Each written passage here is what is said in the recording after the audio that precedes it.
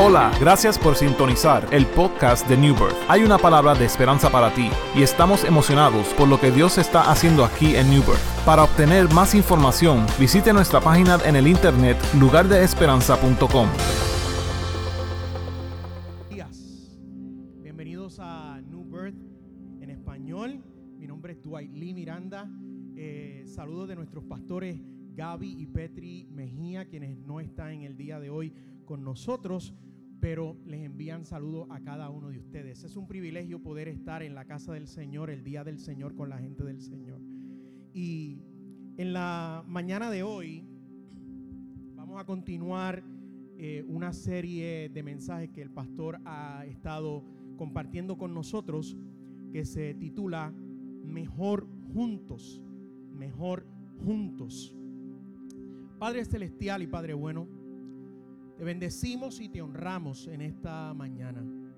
Gracias porque tenemos el privilegio de poder adorarte, de poder servirte con libertad y de poder tener un oasis para nuestra alma y nuestro espíritu al poder reunirnos con nuestros hermanos para adorarte y bendecirte. Señor, la oportunidad de escuchar tu palabra cada semana y cada día que tenemos la oportunidad es un privilegio que no mucha gente tiene. Ayúdanos a cogerlo con valor y a ser diligentes con lo que tú nos hablas. Nuestro corazón probablemente está cargado en el día de hoy. Nuestra mente quizás está dividida entre tantos pensamientos, pero en el nombre de Jesús, yo te pido que tú nos ayudes a tomar todo pensamiento y traerlo cautivo a la obediencia de Cristo. En el nombre de Jesús. Amén. ¿Alguna vez usted ha escuchado la expresión me saca por el techo? Como dirían los puertorriqueños, me sacó por el techo. Lo que significa la expresión me sacó por el techo es que te sacaron de tus casillas, te explotaste, no pudiste resistir, saliste, estabas en una situación aparentemente de calma y algo ocurrió que te trajo enojo y explotaste, te sacaron por el techo. Hoy vamos a ver esa frase desde otra perspectiva. Esta serie que el pastor ha comenzado y que hoy precisamente culmina, lleva como objetivo resaltar un ministerio, y más que un ministerio, la cultura de nuestra iglesia. Grupos de esperanza. ¿Cuántos de ustedes están en un grupo de esperanza? Muy bien, menos de los que yo pensaba. ¿Qué es un grupo de esperanza? Un grupo de esperanza es un lugar para hacer vida juntos. Un grupo de esperanza, en un grupo de esperanza se desarrollan relaciones interpersonales que no se pueden desarrollar en un domingo, en 1 hora, 2 horas que usted esté aquí. En un grupo de esperanza crecemos y nos fortalecemos en la fe. Es un proceso de discipulado. Cuando yo me criaba, nosotros íbamos a la iglesia 7 días a la semana. Y después vinieron pastores que eran más moderados y bajaron la cuota a 6 días a la semana. Pero el 7º día de la semana teníamos que hacer altar familiar. ¿Ah? ¿Cuántos se acuerdan del altar familiar? Pero el altar familiar era otro culto en la casa. Entonces yo recuerdo que mi papá escogía una hora bien crítica porque él trabajaba de noche y se levantaba como a las 3 de la tarde y a las 5 era nuestro culto de altar familiar. Yantre, a las 5 daban el Chavo, a las 5 daban tantos programas especiales, porque a las 6 eran las noticias y a las 7 eran las novelas. A las 5 era los pocos programas interesantes que yo podía ver cuando había televisión, porque gracias a Gigi Ávila por muchos años no tuvimos televisión en la casa. Pero, y entonces a esa hora mi papá nos ponía y el culto familiar para nosotros era un poquito agonizante, porque después de estar 6 días en la semana en la iglesia, ese día también era, tú vas a abrir el culto familiar en oración, tú vas a leer la Biblia, tú vas a cantar, tú vas a recoger la ofrenda, porque se recogió ofrenda también, y tú vas a testificar y tú vas a predicar. Y era una réplica de lo que hacíamos todos los días en la iglesia.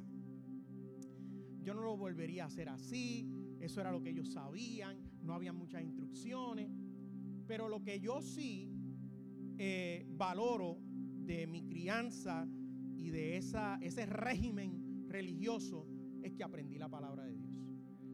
Y es que aprendí cómo ser cristiano. Porque uno estaba tanto en ese ambiente que tú conoces los textos bíblicos, porque todo el tiempo estamos mencionando textos bíblicos, y por eso es que algunos de nosotros no se nos olvidan los textos bíblicos y los sabemos y los decimos de memoria porque estamos en ese ambiente. La iglesia era el centro de todo lo que hacíamos. Todo era basado en la iglesia y después lo demás. Déjame ver si lo que yo voy a hacer no afecta a mi dinámica de la iglesia. Eso ha cambiado y yo no pretendo volver a la iglesia a ese tiempo. Le estoy diciendo que mi experiencia es esa, y aunque hay muchas cosas que yo no volvería a hacer, hay otras que son las que me han sostenido hasta ahora. Y los grupos de esperanza es esa iniciativa y esa estrategia de que nosotros aprendamos a hacer iglesia. Antes habían otras dinámicas, la escuela dominical, los lunes era oración, los martes eran los hombres, los miércoles eran los jóvenes, los jueves eran las mujeres, los viernes eran los niños, vigilia, retiro los sábados, domingo era por la mañana, escuela dominical, y había que volver por la tarde al culto evangelístico. Eran 2 tandas. Entonces, con tanta exposición a la palabra de Dios, tú sabes y aprendes cómo ser cristiano. Con tanta exposición a gente cristiana, aunque no todos, y yo sé el argumento, yo lo tengo también, no todos los que estaban en la iglesia eran buenos cristianos y tenían la falda larga, pero también la lengua larga, y tenían el pelo largo, pero también. Yo sé todo eso, esos argumentos los sé yo. Pero estábamos en un ambiente que nos ayudaba a saber cómo hacerlo. Y ahora estamos faltos de esa exposición. Y el pastor quiere hacer algo revolucionario que quizá yo personalmente no conozco ninguna iglesia con esta cultura y con esta visión. Y el pastor nos decía: yo quiero que New Birth sea una iglesia de grupos de esperanzas que se reúnen a celebrar colectivamente los domingos. Lo que nosotros conocemos es iglesias que se reúnen el domingo, y el domingo es el culto principal, y después de ahí salen a hacer otras cosas. Pero ahora, y porque el domingo es el culto principal, es donde más gente va, y todas las actividades después de eso no tienen la misma asistencia. El pastor dice: yo quiero virar la tortilla, y es algo revolucionario, es algo que incomoda. Ser algo especial para Dios, tenemos que ser incomodados por lo que Dios está pidiendo de nosotros. Y él dice: yo quiero que nosotros seamos una iglesia de grupos de esperanzas que celebremos colectivamente los domingos, y que no solamente digamos cuántas almas se ganaron el domingo, sino que cada semana estemos escuchando, aleluya, de los líderes de grupos de esperanza. Se convirtieron tanto, estuvimos en el hospital con tanto, hay tantas familias que estamos alcanzando. Ese es el vocabulario que queremos cambiar. En los grupos pequeños, la gente está buscando eso, la simpleza, la autenticidad del evangelio que se ha perdido. En los templos, y mucha gente, déjeme decirle que el único que le gusta tener una mega iglesia es al pastor, al predicador, porque le sube el ego a uno hablarle a 1000 personas. Pero realmente se pierde la esencia del evangelio, porque la esencia del evangelio es tocar, es conocer, es bendecir. En el templo, lo que ha pasado con el evangelio, cuando la centralidad es la reunión de las masas, es que se han convertido en muchos mensajes alegóricos con clichés y repeticiones vanas religiosas que te motivan por 5 minutos, pero el lunes otra vez estás hundido en la misma situación. Pero cuando tú tienes una relación personal, cuando tú puedes ser auténtico, cuando tú puedes decir lo que te duele, cuando tú puedes decir con lo que tú eres tentado, aleluya, hay una transformación holística que no se da en la dinámica que estamos viviendo ahora mismo.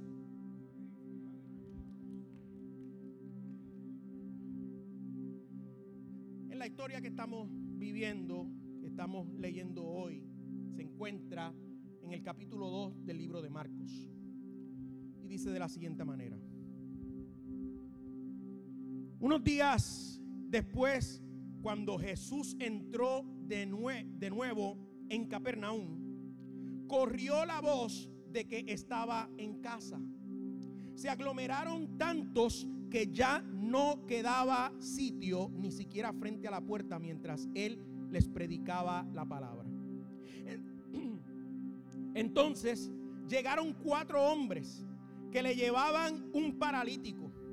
Como no podían acercarlo a Jesús por causa de la multitud, quitaron parte del techo encima de donde estaba Jesús. Y luego de hacer una abertura, bajaron la camilla en la que estaba acostado el paralítico. Al ver Jesús la fe de ellos, le dijo al paralítico: hijo, tus pecados quedan perdonados. Estaban sentados allí algunos maestros de la ley que pensaban: ¿por qué habla este así? Está blasfemando. ¿Quién puede perdonar pecados sino solo Dios? En ese mismo instante supo Jesús en su espíritu que esto era lo que estaban pensando. ¿Por qué razonan así?, les dijo. ¿Qué es más fácil?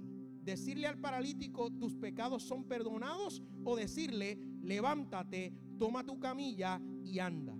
Pues para que sepan que el Hijo del Hombre tiene autoridad en la tierra para perdonar pecados, se dirigió entonces al paralítico y le dijo: a ti te digo, levántate, toma tu camilla y vete a tu casa.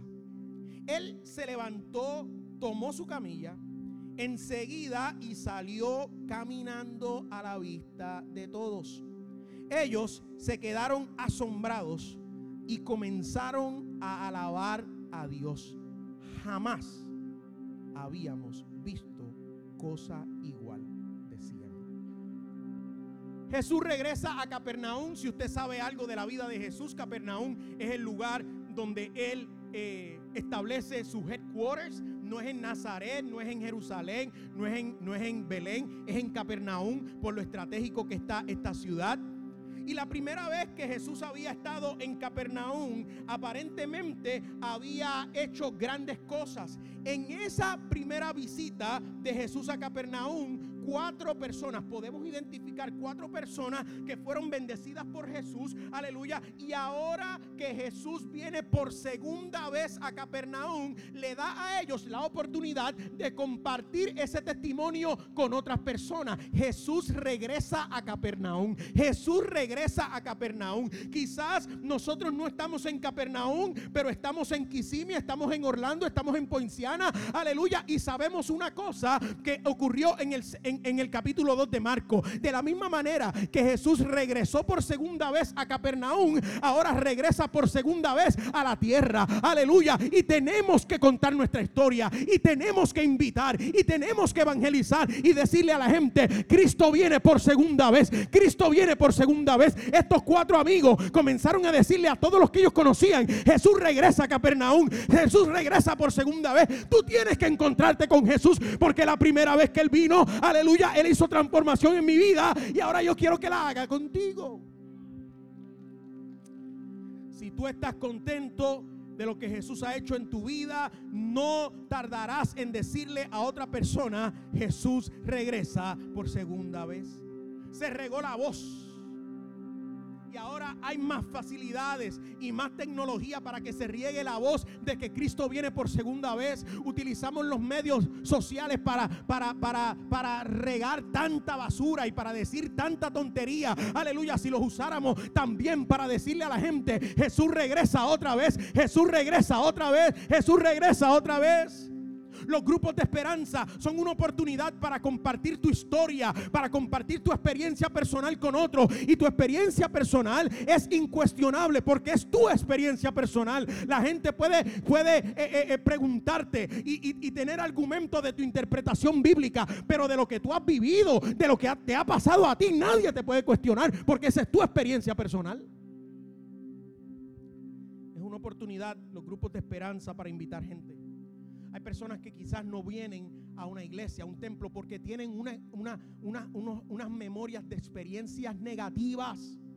Hay mucha gente, especialmente hispanos, que fuimos maltratados en la iglesia por el poder religioso, por la autoridad, aleluya, que no tenía fundamento de algunos líderes, que pensaban que el púlpito era decirle a la gente cómo tenían que hacer las cosas de acuerdo a sus caprichos y a sus interpretaciones. Y yo les pido perdón hoy como pastor, yo le pido perdón, aleluya, si usted fue maltratado desde el púlpito por alguien, aleluya, y hay gente que están heridas y maltratados porque alguien desde el púlpito, usando la Biblia debajo del brazo, los maltrató. Yo les pido perdón porque ese no es el evangelio.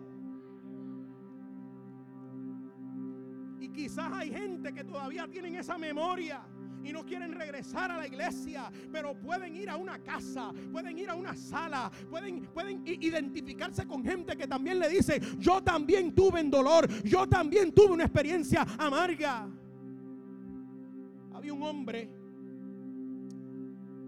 en Capernaum que se le haría difícil ir a encontrarse con Jesús y escuchar sus enseñanzas. Número 1, porque era paralítico. Y número 2, porque la casa donde estaba Jesús se encontraba repleta de personas. Y cualquiera pudiera haber dicho: pues yo lo dejo y nos vamos. ¿Cuántas veces no hemos ido al supermercado? ¿Cuántas veces no hemos ido a comprar una caja de chicle? Y cuando vamos a Walmart hay 19,000 cajas registradoras, pero solamente una persona atendiendo y la fila llega hasta el baño. Y uno dice: pero si yo lo que quiero comprarles es esto nada más, háganme caso. Y la gente ahí no se mueven con los carritos de $200 en la fila de 20 artículos. Y ellos ahí, uno a uno. Y siempre se daña y siempre hay que llamar y hay algo que hay que cambiar. Aleluya. Y uno dice: pues mira, olvídate, lo dejo. Esto pudo haber pasado en esta situación. Hay mucha gente: no tengo tiempo, estoy incómodo. Pero la diferencia lo hicieron los amigos. ¿Quiénes son los que tú consideras tus amigos? ¿Qué están dispuestos a hacer la gente que está cerca de ti? Aleluya. ¿Cuál es el screening? ¿Cuál es la screening? ¿Cuál es la screening? ¿Cuál es el filtro? ¿Cuál es el filtro que tú utilizas para determinar quiénes van a ser tus amigos? Aleluya. Los amigos no se rindieron. Aleluya. Hay cosas que solamente se van a lograr en el Señor con fe y amor perseverante. Gloria al Señor. Hay cosas en la vida cristiana que tú no te puedes rendir a la primera vez que encuentres un obstáculo. Gloria al Señor, porque eso se llama perseverancia, eso se llama fe, eso se llama constancia. Aleluya. Y los amigos, porque habían tenido una buena experiencia con Cristo, dijeron: no podemos perder esta oportunidad de que nuestro amigo tenga una experiencia con el Señor. Así que pusieron fe y amor perseverante en lo que tenían. Nuestro amigo tiene que encontrarse con Jesús. Es urgente. Si realmente tú tienes gente que tú consideras tus amigos, es urgente que ellos conozcan de Jesús. Es inverosímil que usted esté con alguien y sepa que va camino a la derrota y que usted esté en un lugar salvo diciéndole: wow, mi hijo. Uno lo quiere salvar. Y hay personas que hay que salvarlas con urgencia.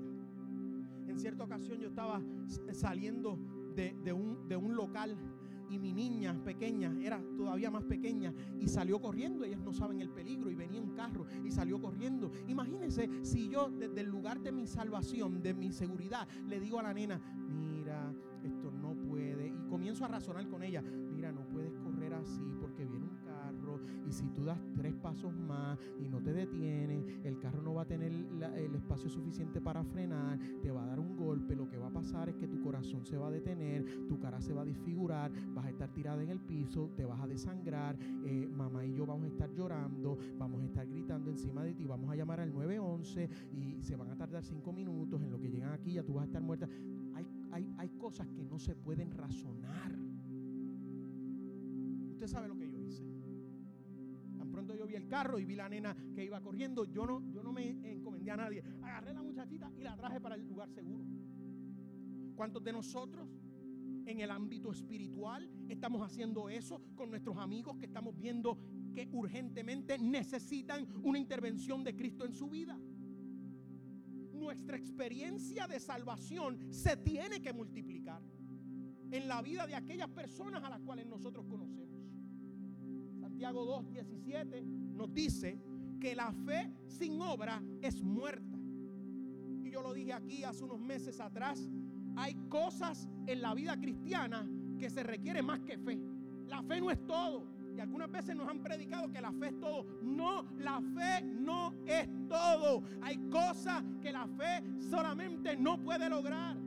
Pedro dijo, a la fe hay que añadirle virtud. Hay cosas que no se pueden hacer solamente con la fe. Hay que añadirle acción a la fe. En Puerto Rico decimos que la necesidad es la madre de las inventivas. Y cuando estos 4 amigos trajeron al paralítico y vieron que la casa estaba llena y que no se podía entrar por la puerta, ellos dijeron, vamos a hacer algo. Vamos a desarrollar un plan aquí y vamos a meterlo por el techo para que salga por la puerta. De la misma manera que algunas veces nosotros nos sacan por el techo, pues ellos dijeron, vamos a revertir eso y vamos a meterlo por el techo, aleluya, que significa lo que se supone que no se haga, aleluya, lo que rompe los parámetros, lo que rompe los paradigmas, lo que rompe la incomodidad de las situaciones. Vamos a romper el techo, tenemos que pasar trabajo, aleluya, porque tenían que subir al hombre al segundo piso, pero no era más fácil decir con el permiso.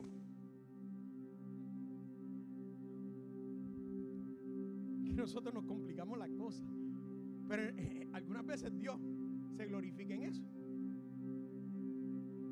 Mire, con el permiso, con el excuse me que llevamos a alguien, nadie. Así que eso no es de hispanos nada más, eso es bíblico.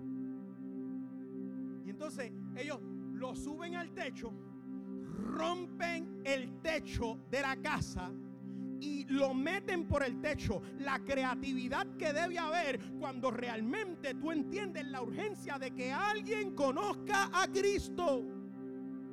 Hay que buscar maneras prácticas, hay que buscar maneras relevantes, hay que buscar métodos revolucionarios. El mensaje no cambia, no se asuste. Hay gente que cuando los métodos cambian en las iglesias contemporáneas se asustan porque creen que el mensaje está siendo adulterado. No, el mensaje no cambia, aleluya, pero los métodos tienen que cambiar, tienen que ser prácticos, tienen que ser relevantes, tienen que ser revolucionarios.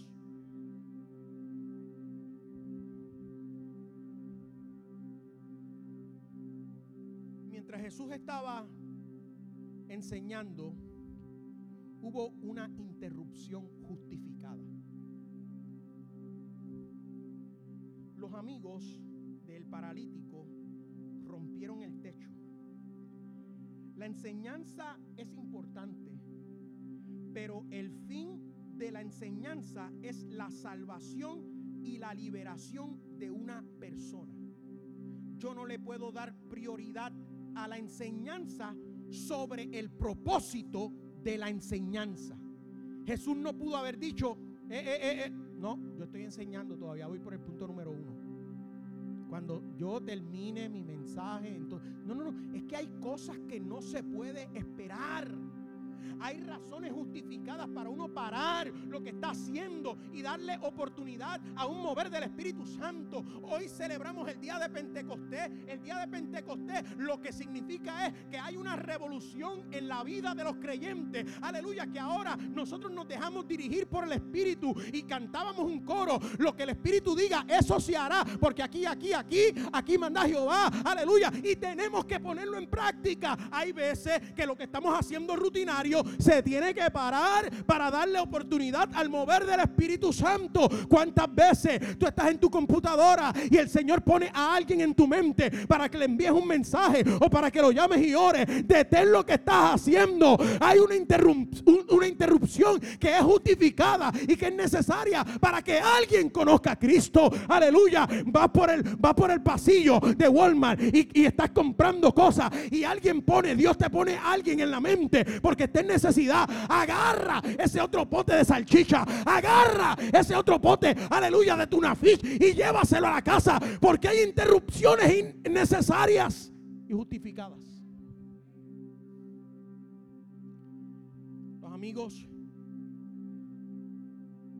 interrumpen porque esa es la prioridad del evangelio. Nosotros somos buenos en la gracia teórica a la distancia, pero nosotros necesitamos desarrollar gracia real, auténtica y disponible instantáneamente. Jesús dice: ¿de qué le vale a ustedes encontrarse con alguien que esté en necesidad y usted tener en el bolsillo los recursos para ayudar a esa necesidad? ¿De qué le vale a usted ponerle la mano en el hombro y decirle: voy a orar para que Dios te ayude? Dios es poderoso, yo lo he vivido, Dios es poderoso. Vamos a orar. Señor, súplele, bendícelo. Te bendiga, me llama. Eso se daba en los tiempos de Jesús y se ha replicado hasta ahora, pero eso tiene que parar. Por eso es que Santiago dice: la verdadera religión, aleluya, la verdadera religión es que nosotros estemos pendientes de los necesitados, de las viudas, de los huérfanos. Lo que está diciendo es de los que están en necesidad. Tenemos que ayudarlos. Hablando de interrupciones justificadas, yo recuerdo en Puerto Rico cuando yo estaba trabajando con mi papá en la iglesia que él pastoreaba. Nosotros creamos una clase dominical que se llamaba Cultura Evangélica. Y en Cultura Evangélica, nosotros, porque teníamos culto los domingos en la mañana de escuela dominical, entonces imagínense, los que son cristianos por muchos años, ya el expositor bíblico nos daba las clases que íbamos a tomar. Entonces, si usted visitaba la iglesia un domingo en que estaban hablando del Apocalipsis y de cuernos y de dragones y de cuestiones así, uno decía: rayo, pero ¿en qué yo me he metido? Y hay gente que no entendía y entraban en una clase bíblica dominical, porque usted sabe que estaban los hombres, las mujeres, los jóvenes, los párvulos, los principiantes, los cuales eran los otros, los preescolares, lo que sea, como les llamaban. Entonces, imagínate, uno llegaba de visita a la iglesia y lo metían en una clase dominical y uno no entendía nada. Pues nosotros creamos lo que se llamaba la clase Cultura Evangélica, y cada persona que llegaba de visita el domingo venía conmigo a la clase de Cultura Evangélica, y en la clase de Cultura Evangélica nosotros le hablábamos desde por qué aplaudimos, por qué nos ponemos de pie, qué significa la Biblia, las cosas básicas que la gente quiere oír. Imagínense cuando va a una iglesia por primera vez.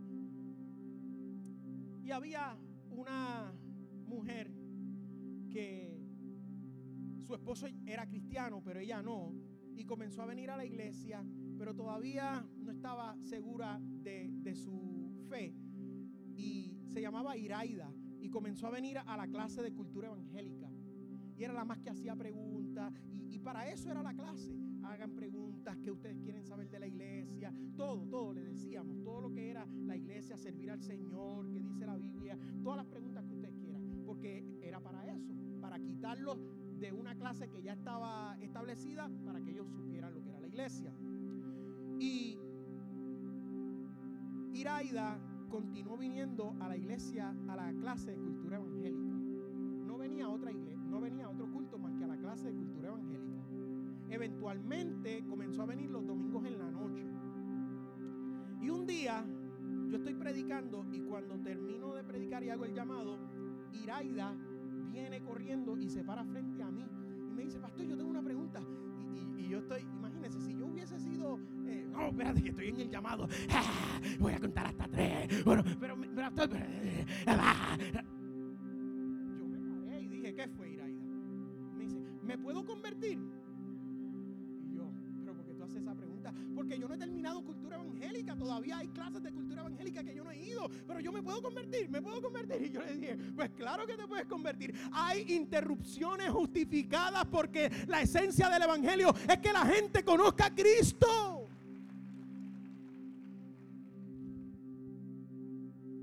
Mira lo que dice el verso 5.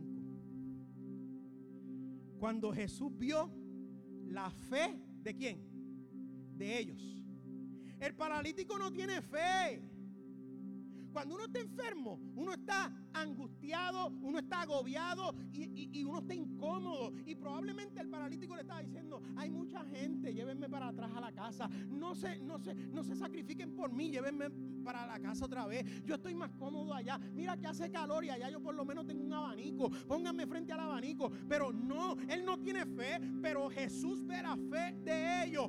Tu fe está cargando a alguien en esta día. Tu fe está cargando a algún paralítico espiritual. Yo no sé si tu fe está cargando a toda tu familia. Yo no sé si tu fe está cargando a tus hijos. Yo no sé si tu fe está cargando a tu esposo, a tu esposa, pero a alguien tú estás cargando con tu fe.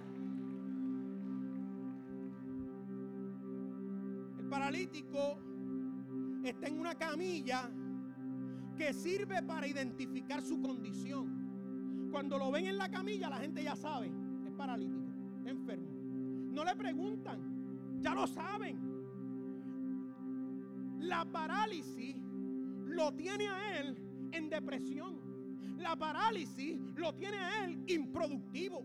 La parálisis lo tiene a él sin expectativas. La parálisis lo tiene a él recordando su condición constantemente. La parálisis lo tiene a él sin iniciativa propia. La parálisis le ha comido la fe. La pregunta que yo te hago en esta mañana es: ¿qué te ha paralizado a ti?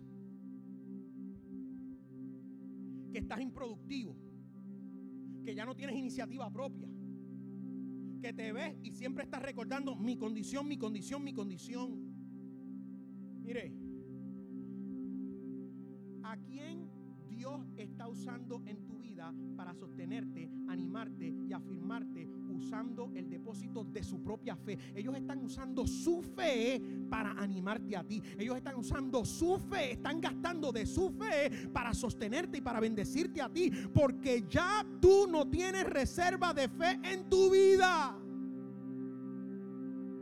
Yo los tengo y yo puedo llamarlos por los nombres. Y son esa gente que usan, que hacen un withdraw, que hacen un retiro, que hacen un retiro de su fe, aleluya, y te llaman por teléfono, que hacen un retiro de su fe y te envían un mensaje, que hacen un retiro de su fe y están contigo, que hacen un retiro de su fe y te abrazan, que hacen un retiro de tu fe y lloran contigo, que hacen un retiro de tu fe y oran contigo. Ese escenario se da en los grupos de esperanza. En estas pasadas semanas se ha dado una dinámica en un grupo de esperanza específicamente, donde una persona que asiste a ese grupo de esperanza, que todavía no es miembro de esta iglesia, pero que ha pasado una de las temporadas más difíciles en su vida, físicamente hablando, y el grupo de esperanza ha sido su apoyo, y los líderes del grupo de esperanza han ido más allá que una reunión semanal para estar ahí con esa persona. De eso se trata, que alguien está usando su fe para sostenerte en el momento en que tú has perdido la tuya.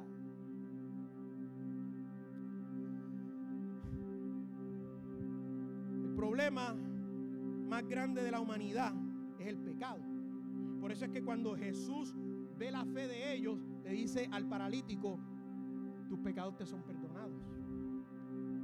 El problema más grande del mundo no es la salud. El problema más grande del mundo no es la dificultad financiera. El problema más grande del mundo no es los tiranos que toman control de nuestros países. La prioridad de Jesús es salvar a través del perdón de nuestros pecados. Ese es el problema mayor. Él quiere restaurarnos para que tengamos una relación con Cristo y alcancemos vida eterna. Por eso es, para que usted vea que la prioridad y el problema más grande que tiene la humanidad es el pecado. En Mateo 6, versículo 13, cuando Jesús está enseñando la oración del Padre Nuestro, una de las partes de la oración del Padre Nuestro dice: no nos hagas caer en tentación, mas líbranos del mal. Mas líbranos del mal. Es el pecador en peligro de volverse en un peor pecador, y que ora y dice: mas líbranos del mal. La oración no dice: no permitas que no pasemos por problemas. La oración no dice: no permitas que nos enfermemos. La oración no dice: no permitas que no pasemos dolor. La oración dice: líbranos del mal. Líbranos del mal. Primero es la salvación y después la sanidad. Sanidad vino a ser la bendición, la recompensa, el beneficio de la salvación. No funciona al revés. Si tú me sanas, yo me convierto. Si tú me das, yo te sirvo. No funciona. Porque la necesidad mayor es la salvación. Jesús le dice al paralítico: levántate, toma tu camilla y vete a tu casa. Jesús lo sana en un ambiente, en una atmósfera, en un entorno de una casa, y ahora le dice: vete a la tuya. La gente quedó tan asombrada que comenzaban a alabar a Dios y decían: jamás hemos visto cosa igual. Usted sabe lo que le está diciendo Jesús ahí. Aleluya, qué bueno que viniste a este grupo de esperanza. Ahora sales con esperanza. Ve a tu casa y abre un grupo de esperanza. Mételos por el techo para que salgan por la puerta. Hay mucha gente entrando por las puertas de las iglesias y saliendo por el techo, por los revoluces que se encuentran. Vamos a cambiar la historia, vamos a cambiar la cultura. Vamos a comenzar a meter gente por el techo, aleluya, para que salgan por la puerta. Lo metieron por el techo en una camilla y salió por la puerta cargando aquello que en una vez lo cargaba a él. Aleluya, gloria a Dios. Antes la camilla lo identificaba como paralítico y la gente ni le preguntaba, porque la camilla lo decía todo. Aleluya, tu dolor lo dice todo, tu cara lo dice todo, tu situación lo dice todo. Aleluya, pero una vez él se encontró con Jesús y Jesús le dijo: carga lo que te cargaba a ti. Ahora la camilla se convierte en la excusa para él testificar lo que Dios ha hecho con él. Le están preguntando, yo me lo imagino saliendo por allí con la camilla. Mira, ¿qué tú haces cargando esta camilla? Porque esa camilla me cargaba a mí. ¿Cómo que te cargaba a ti? Yo era paralítico, pero ahora puedo caminar. A mí me cargaban, pero ahora yo cargo a otros. Mire, aleluya. Esta es la nueva actitud de la gente. No como yo entré por ahí, es casi follado, hincho, papujo. No. Tú no le tienes que decir a la gente cuando tú estás en dolor y en problema. La gente ya lo sabe. La gente te lo dice. Y en el Facebook y en el Instagram. Mira, tú puedes enseñar la mellá, la separación de los dos dientes primero. Y como quiera la gente sabe si tú estás alegre o no. Pero ahora, cuando Jesús le dice: carga tu lecho, levántate. Primero que tenemos que hacer, levántate. Pero es que yo nunca me he levantado. Levántate. Haz algo que tú no has hecho antes. No, pero bendito. Levántate. No puedes hacer lo otro si no te levantas. Lo primero es levantarse. Levántate. decirle a la gente, levántate. Y estar ahí con ellos en el proceso del levantamiento. Porque aquí son 2 horas y nos tenemos que ir porque ya el reloj está colorado y viene otro grupo. Pero en el grupo de esperanza vamos al paso que tú puedes dar. Levántate, te vamos a ayudar. Yo no tengo fuerza. Pues te vamos a ayudar a cargar aquí está. Ok, ahí me siento como. Ahora comienza a caminar y la gente te va a preguntar por qué tú estás cargando, aleluya, tu lecho. Porque el Señor me sanó, porque el Señor me restauró, porque antes yo no podía hacer esto y ahora lo estoy haciendo. Al que mucho le perdona, mucho ama. Tú deberías estar muerto, tú deberías estar destruido. Satanás quería arrancarte la cabeza, pero ahora tú estás cargando lo que te cargaba.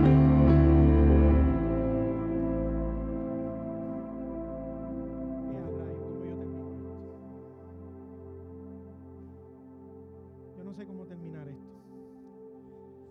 ¿Qué puedo decir de un grupo de comunidad? Un grupo de esperanza. La atmósfera es que nos preocupamos unos por los otros, que hay fe para creer en el poder de Cristo y hay paciencia para ver la manifestación del poder de Cristo. No se le permiten a las circunstancias difíciles desanimarnos. Nos fortalecemos los unos a los otros. Hay oración y acción, como en el caso de Víctor y Emilia. Trabajamos juntos y nos atrevemos a hacer cosas que hacen la diferencia. Y una de las cosas que hace la diferencia es comer a las 10 de la noche después del grupo de comunidad. Hasta yo, que soy lactose intolerante, me meto queso también. No nos rendimos. Si es necesario, lo vamos a meter por el techo para que salga por la puerta. Aleluya. Yo he visto en grupos de comunidad, aleluya, gente haciendo cosas por otras personas que no podían hacer por sí mismos. Aleluya. La amistad que se desarrolla, la unión que se desarrolla. Aleluya. La visión y la expectativa de los grupos de esperanza es, número 1, que tengamos más líderes que quieran compartir su historia con otros. Necesitamos hogares anfitriones. Quizás tú no eres el líder que vas a enseñar, pero pues yo abro mi casa. Yo abro mi casa para que se reúnan aquí. Y tú no sabes la bendición y la paz que va a haber en tu casa cuando tú se la presentas al Señor. Hablábamos de eso la semana pasada. Y necesitamos a cada uno de ustedes conectados con un grupo de esperanza. Tenemos que ser intencionales, crear espacio para el herido. Crear espacio para el herido. El grupo de esperanza es simplemente ir por la lección. Hay veces que la lección la tenemos que parar y ponerla a un lado para darle espacio a una interrupción justificada de alguien que esté herido.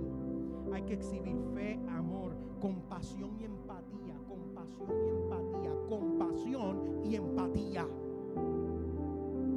Estar dispuesto a romper el techo, estar dispuesto a romper paradigmas, estar dispuesto a romper todo lo que nos enseñaron que era, como mi papá, que no se atrevía a hacer otra cosa de un culto familiar, porque el culto es oración, testimonio, ofrenda y predicación, y no rompió el paradigma, y lo que hizo fue que ese paradigma nos aburría más, no era interesante. Tenemos que hacer cosas que van a interesarnos en conocer más del Señor. Tenemos que creer en Dios, tener expectativas por restauraciones de vida.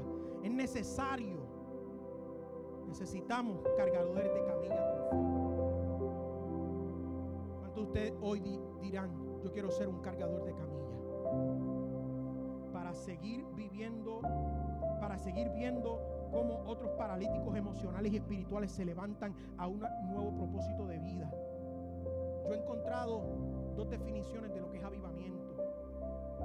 Nosotros estamos familiarizados con la primera definición. Avivamiento es una manifestación carismática de los dones espirituales. Y cada vez que alguien ora por avivamiento, de eso es que se trata.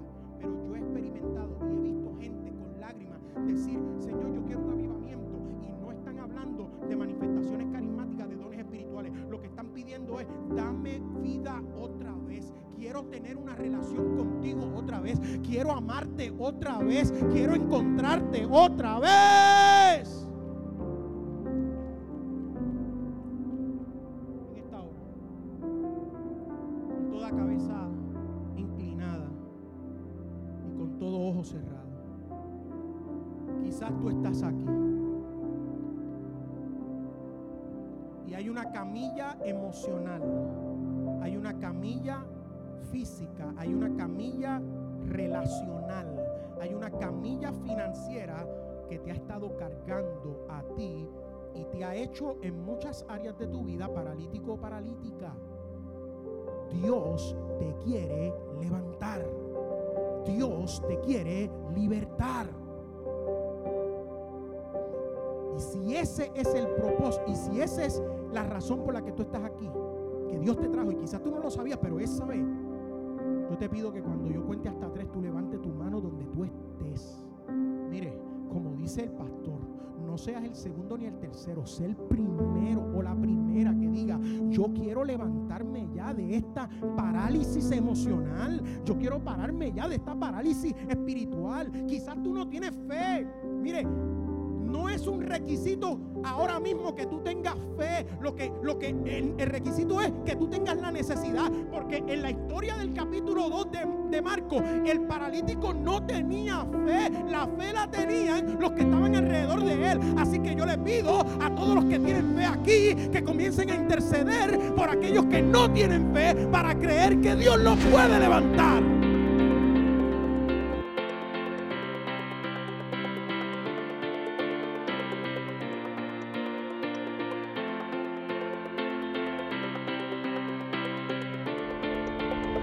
Esperamos que este mensaje te haya inspirado. Como Lugar de Esperanza, nuestra iglesia está comprometida a alcanzar a nuestra comunidad. Si deseas más información sobre New Birth, visita nuestra página en el internet lugardeesperanza.com.